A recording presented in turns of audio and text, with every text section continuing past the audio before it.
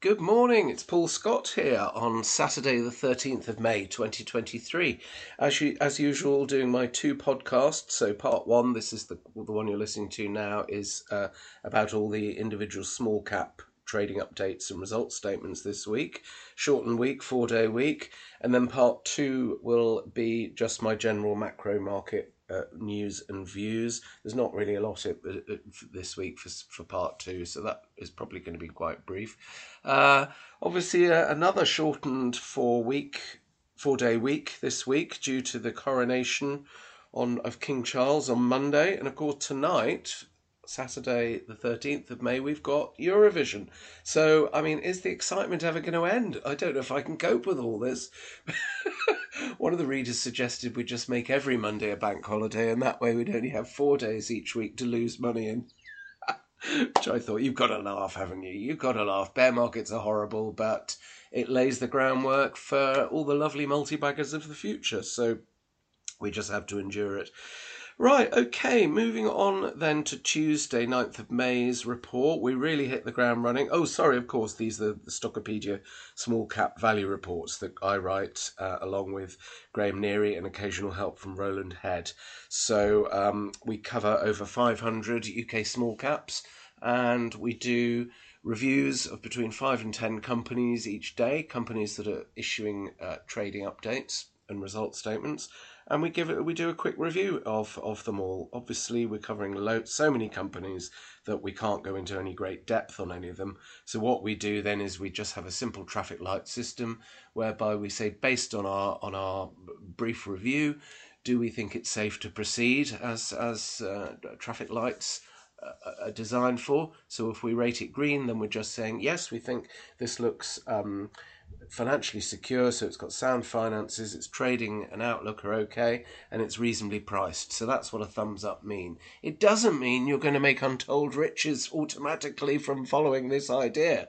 It's saying, yes, we think it's green, so we think it's safe to proceed to do your own detailed research on it. So the idea is we're narrowing it down to companies that we think look the safest, really, in terms of going on to invest in them. If we rate things amber, then we're just saying, we're not sure either way. No strong view. Could be good, could be bad.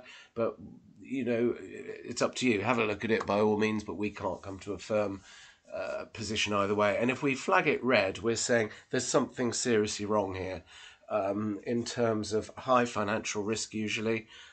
So higher risk of insolvency or a discounted placing. And there's something else wrong with it, basically. So if you do proceed, we're saying we don't think it's particularly safe to proceed at all if we rate something red. But if you do, decide to look at it, just be aware of the risks that we've identified. And it may be a false alarm in some cases, or you might decide that risk reward, the share price is sufficiently low that maybe it's worth taking that risk. Or you might decide, look, I'll buy a basket of higher risk stocks with the assumption that several will go wrong, but I might get one or two major multi-baggers. There are lots of different ways of approaching this. So that's really just to explain to you what we mean by our traffic light system, because I think there has been a little bit of misunderstanding on that from one or two people. So unfortunately, I think it means we'll have to put yet another disclaimer in every report, just so people maybe who are a little bit slow on the uptake get a better idea of what it is. Maybe that's unfair. Maybe for new subscribers as well, it might be good to specify what we exactly mean by the traffic light system. So leave that with me. I'll come up with something this weekend to start putting in from next week. Okay, going to Tuesday, 9th of May's report then. Graham looked at Mincon. This is a supplier of products to the mining industry, 213 million market cap. It's based in Ireland, where of course Graham is, so he's got really good insights with local knowledge, of course. So he tends to cover the Irish companies listed in the UK. I think he's amber on it, he says, but it sounds like he's leaning towards green. Seems to think it's quite a good company. I don't like to talk for Graham, so I only, he's his own man, he does his own analysis, so we don't have a house view on things. It's just coincidental that as value investors, both Graham and I usually agree on practically everything. But sometimes we disagree, and that's fine. It's all about, discussion. We're not telling you what to invest in on Stockopedia. We're just bouncing ideas around. And the whole ethos of the site is do your own research. We'll just throw ideas at you and discussion and so on. But ultimately, it's everybody's own job to do their own research.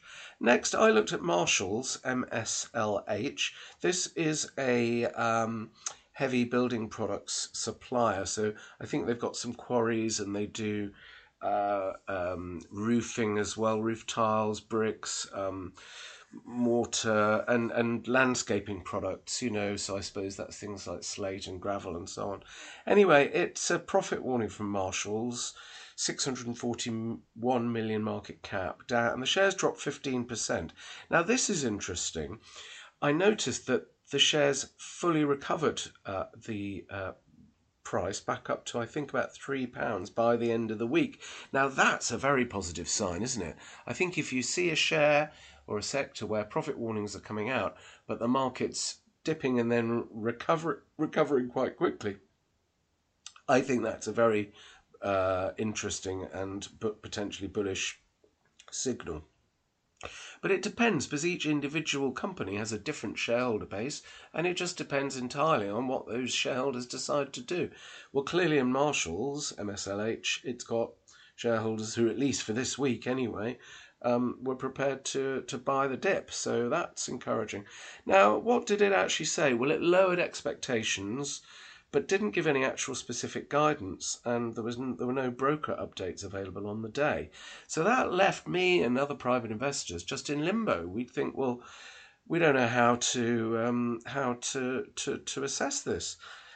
It's very frustrating, because then you get the brokers that restrict the output of their research departments having a quiet chat with the company, getting direct guidance from the company, and then putting out revised forecasts to their clients, which is not fair. It's blatantly unfair. So this really irritates me. Well, I think it's something fundamentally wrong with the UK market. Research should go out to everyone or to no one. Or if you're going to commission your own research, that's fine, but don't expect to be able to speak to the FD and get a steer from the FD. That's the issue. It's that people are getting privileged access to the company and then distributing that research to their paying clients, and that is wrong. Anyway, Marshalls blames macro factors, the slowdown in new house building starts, which we already know about, and it's also saying the slower discretionary RMI, which stands for repair, maintenance and investment. Again, put a bloody asterisk in saying what all these abbreviations are, because you can't just assume that everyone will know what RMI actually means if they're not, familiar with the sector. So we need more footnotes. Any RNS that uses any abbreviation should have a footnote at the bottom. So please, I know a lot of city people listen to these podcasts. Please just put in footnotes for all abbreviations. It saves us time.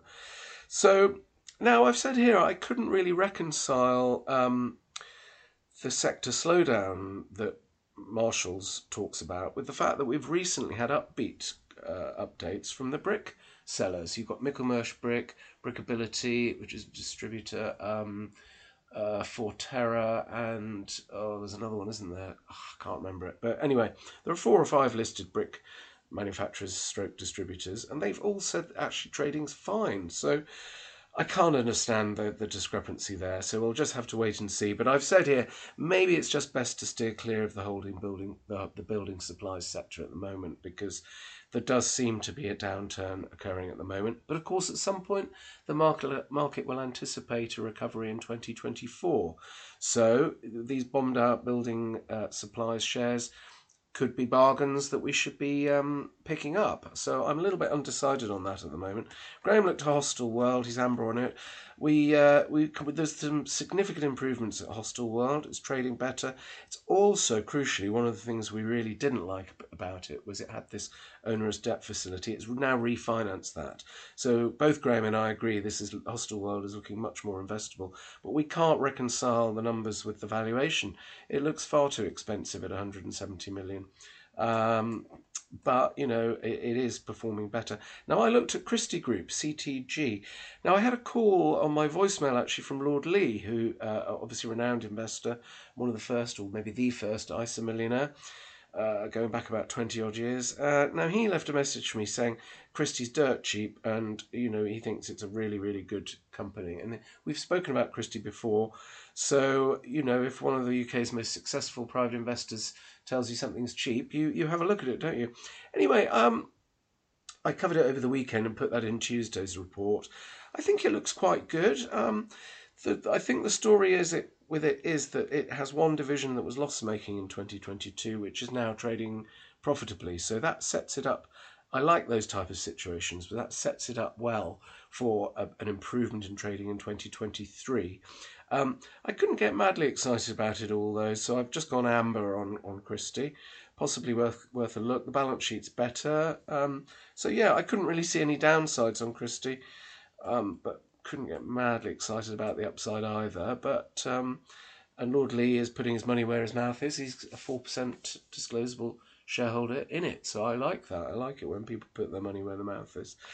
Next, I'll look at Purplebricks. Absolute disastrous update from this. Now, I've got real issues with this because I've looked back at the previous RNSs, and as recently as 21st of December in 2022, they were saying that they were planning to reach break even in early 2024. Prior to that, I think maybe in October, the company had 31 million in cash, and the CEO put out a very bullish comment, the new CEO, saying that there was going to be a tremendous improvement evident in the April 2023 results. Now, these statements now look to have been highly misleading, and I have gone on record as saying that when I heard an interview with the latest CEO at Purplebricks, it put me completely off the share because I thought she doesn't know the first thing about estate agency.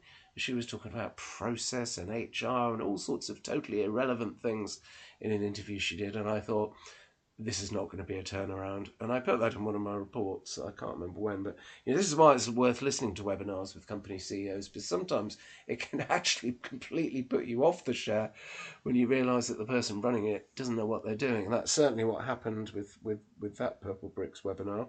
So I've not been tempted to bottom fish this. But anyway, cutting to the chase, the cash pile is down to only 9 million. 9.1 million at the end of April. So God knows what they've done with 24 million cash that's been burnt through in 6 months. I mean, that is so bad. It's disastrous. There's a small number of parties now in discussions over a takeover, but the price would be materially below the current share price if anyone's prepared to offer for it at all. So I think this is now looking like it's probably going to zero. Somebody might try and nab it to try up for whatever cash is remaining, but it sounds to me like it's just hemorrhaging cash and it's probably going to end up in administration. I wouldn't touch the equity. It's just too high risk. Next, I looked at Renault, RNO. I picked up some shares in this myself back in April, so I like Renault. I've liked it for a long time, actually. It's a very nice turnaround. It took a long time for the turnaround to happen, but the news flow is just getting better and better. And it's just announced an extension of its banking facilities. A fourth bank has joined its banking syndicate. So the facilities are going up from 61.5 million to 85 million with a 20 million accordion. It's nicely funded now for doing more acquisitions.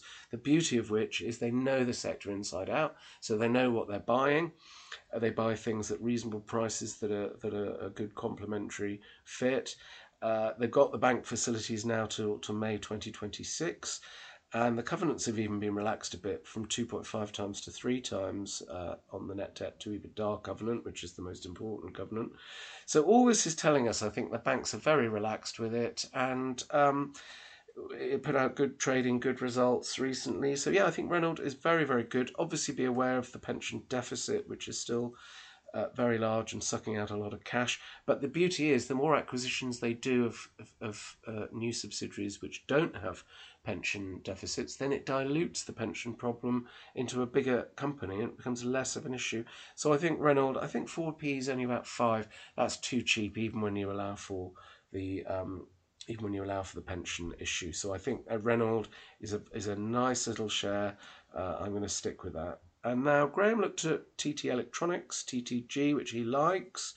What else did we have? McFarlane, MACF. This is a packaging distributor based in Glasgow. I really like this. I'm green on this. I think it's cheap. Forward PE of 9. It says a solid start to 2023 and on course to meet full year expectations. And that's also making sensible acquisitions.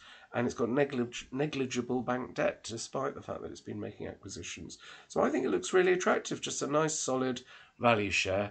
I could see that re-rating once we get back into bullish mode.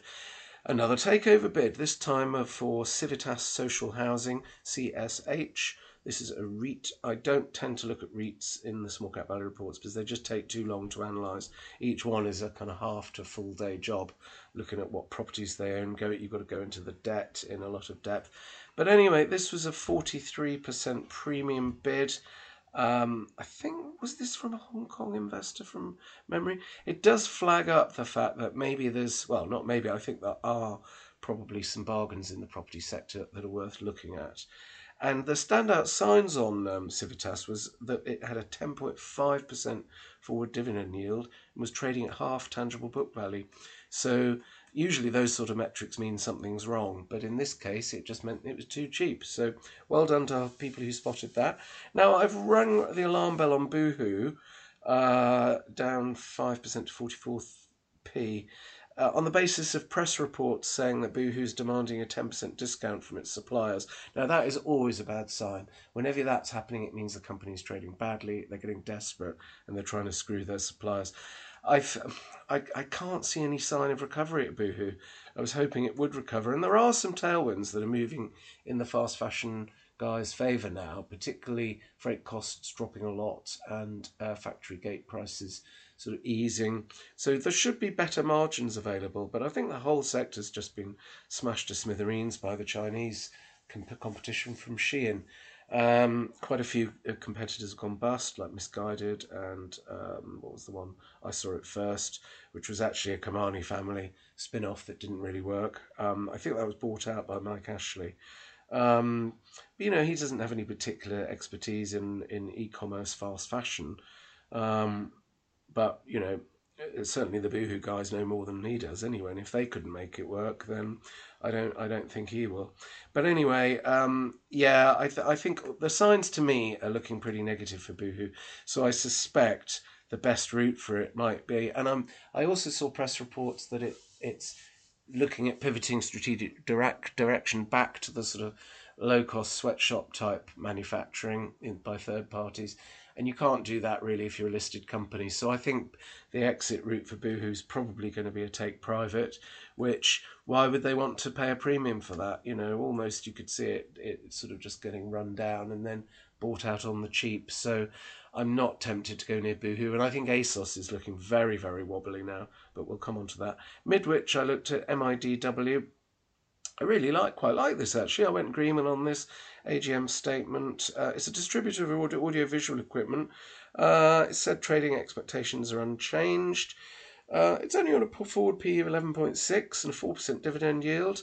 And the tone of the update seemed pretty good. So I think just as a fairly standard value share, I think Midwich could be quite good. It's the sort of thing, as always, I don't see any immediate catalyst for it particularly to go up, but I think in a bull market you could see the P rating increase from 11.6 to maybe something nearer 13, 14, 15, which gives you a 20 or 30% upside, doesn't it? Just from a re-rate of the actual PE.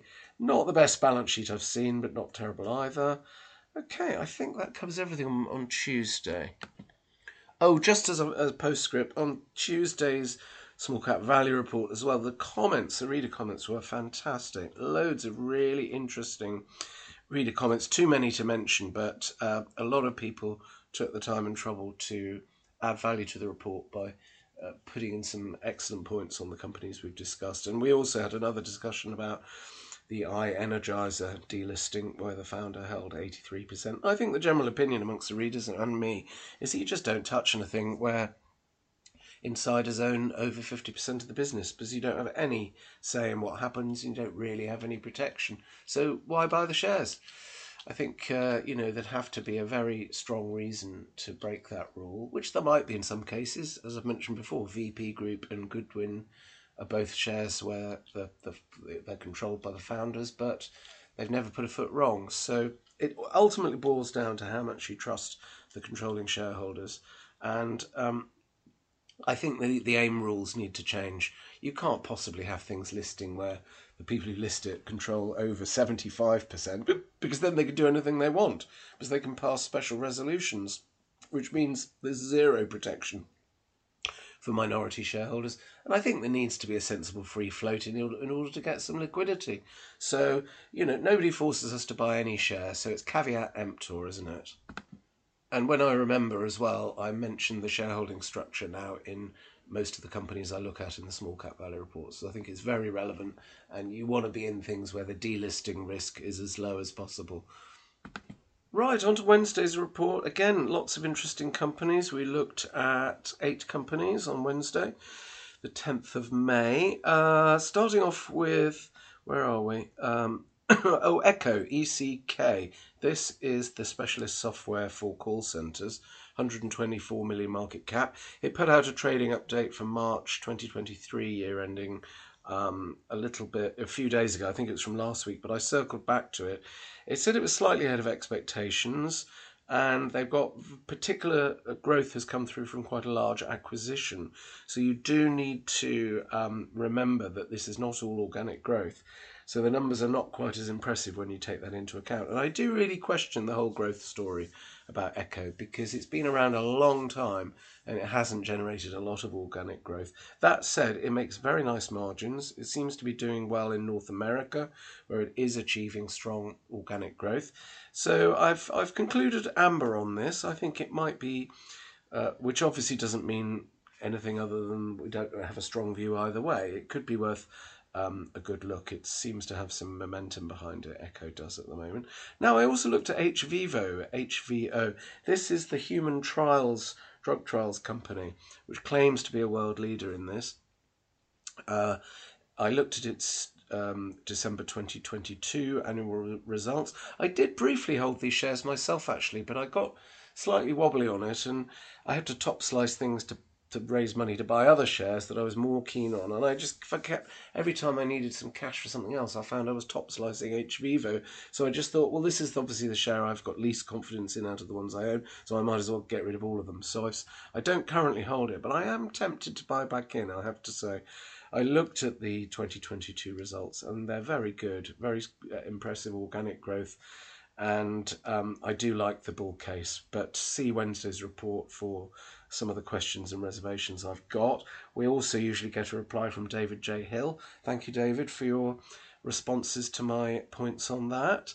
Again, I would like more third-party evidence of the company's merits. I think it's all very well believing what the company tells us, but it's one of these things with a very, very promotional CEO. So, which makes me a little bit nervous after my experience with WANdisco.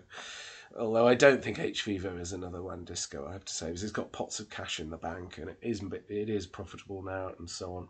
So anyway, that's that one. ASOS, I looked at the H1 results, absolutely diabolical.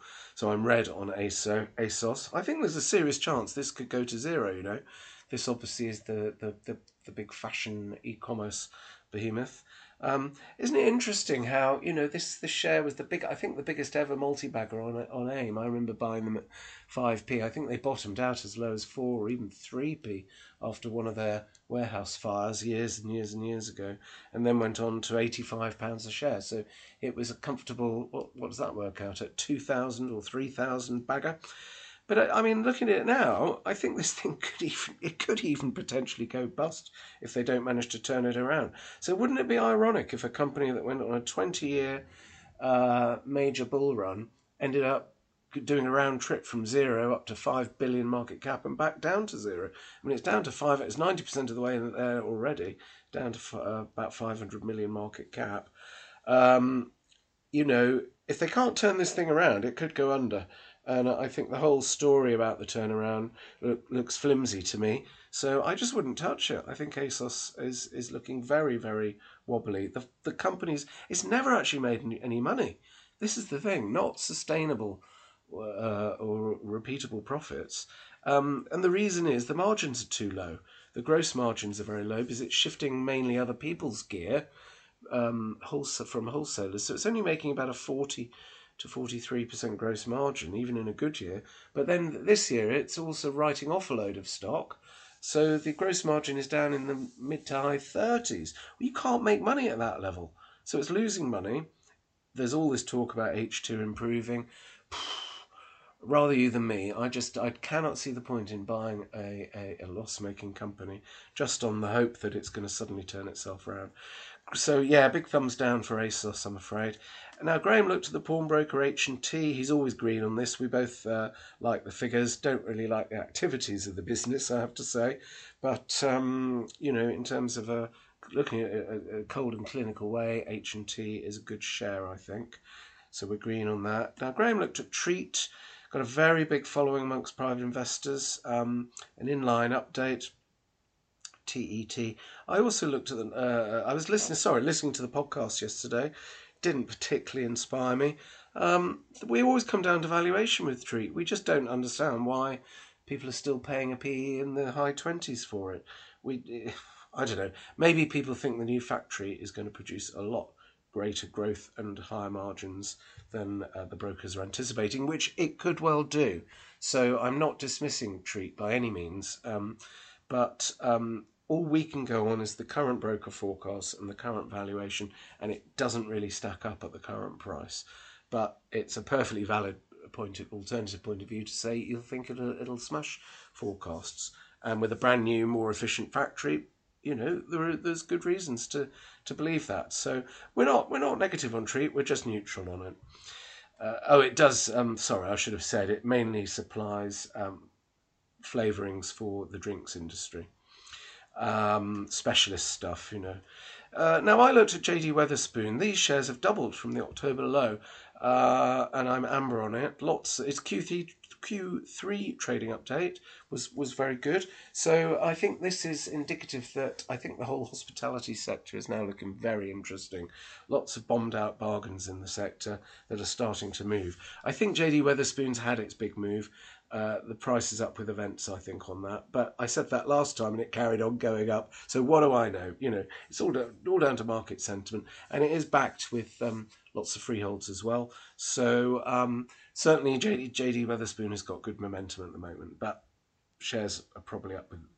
I think the big move has happened, as I say. And then quick comments. Graham looked at T. Clark. Amaze CTO. This is the very low margin electrical and IT contracting business that does fit outs of large buildings and so on. I'm amazed he's gone green on it. But, I read his report on it and the order book's very, very good. And, if you ignore the business cycle, then the shares look very good. The only thing I would say is that there does tend to be a lag for this type of business from when economic downturn and a building sector downturn starts, and it will then hit companies like T. Clark maybe 2 years later. So personally, I wouldn't be going near that at this point in time. But Graham likes it, which is unusual for us to disagree. Next, I looked at Virtue Motors VTU. As you know, this is one of my favourite value shares. It's terrific. And another good update. Final results for February 2023. The shares are just too cheap. It's as simple as that. Slightly ahead of expectations, and it's revised up expectations several times during the year. Forward PE is only 6.1. It's just too low, and it's fully backed. The share price is more than fully backed by net tangible asset value. You're getting share buybacks as well. A lot of them. The share count has dropped from 398 million to 349 million in the recent years, and current trading is good. I still think it's very good. It's got a good. Everything about it is positive, basically, with Virtue Motors. So I don't hold any personally, but I'm itching to buy some. And I was listening to a PI World webinar last night when I was walking for my constitutional after work, and it's difficult to take in all the numbers when it's an audio thing. I like to listen to them on my headphones, but the general tone of it, just sounds very good, I think. So yeah, thumbs up from me from Virtue Motors. Very, very, very good risk reward, I think. Okay, that concludes Wednesday, 10th of May. Oh, I should say as well, the end game with Virtue, I think, will almost certainly be a takeover bid. The whole sector is consolidating, the car dealers. And at the moment, Virtue is making, I think, some very good acquisitions itself. And of course, it can use the equity in the freehold property to raise money, which it did. It raised money from a substantial amount from BMW Finance on a 20-year mortgage on properties, which was used to buy, a significant business to bolt on, which was a good fit geographically and in terms of the brands, the franchise brands. People say these car dealers are very low margin, but they're not really, because the revenue includes the value of the car. So I see that really as just pass-through revenue. I'd be more inclined to use gross profit as the revenue figure. And they do all right. It's notable that the after-sales area, which is obviously servicing and warranties, that's the high margin bit of the business, which actually makes up I think it was 44% of all the gross profit comes from after sales. So you could look at the low margin sale of a new car, as being, the catalyst then to getting 3 to 5 years of high margin warranty and repair and servicing work. So the business model, I think, is better than people think. And listening to the webinar, I mean, management at Virtue Motors are so switched on. I think they're a terrific management team to back. So I really like this share. Itching to buy some. I just haven't got any spare cash. You're not going to shoot the lights out and get a multi-bagger, but the risk reward on it, I think, is good. There's really very little downside risk, I think, because it's all so solidly underpinned. And at some point, you wake up one morning and find you've got a 40% premium takeover bid. So, and in the meantime, you get lovely divvies, and they're carrying on with share buybacks. So, what's not to like for value investors? It won't suit everyone, but for value investors, I think Virtue Motors. I think the whole sector's good. So my approach would actually probably be to buy smaller positions in 3 or 4 of the car dealers. Then you're more likely to hit a takeover bid, aren't you? Right, on to Thursday, 11th of May. I looked at Eleco, ELCO. This is a niche software business. Like the business, and Q1 trading update was good, in line. It's got nice recurring revenues now because it's transitioning to SaaS model. My only issue with Eleco is the valuation. I don't know why it's on a high PE over 20, given that there hasn't been any profit growth in the last 5 years. I think you've really got to look closely at valuations. Now, interest rates are higher.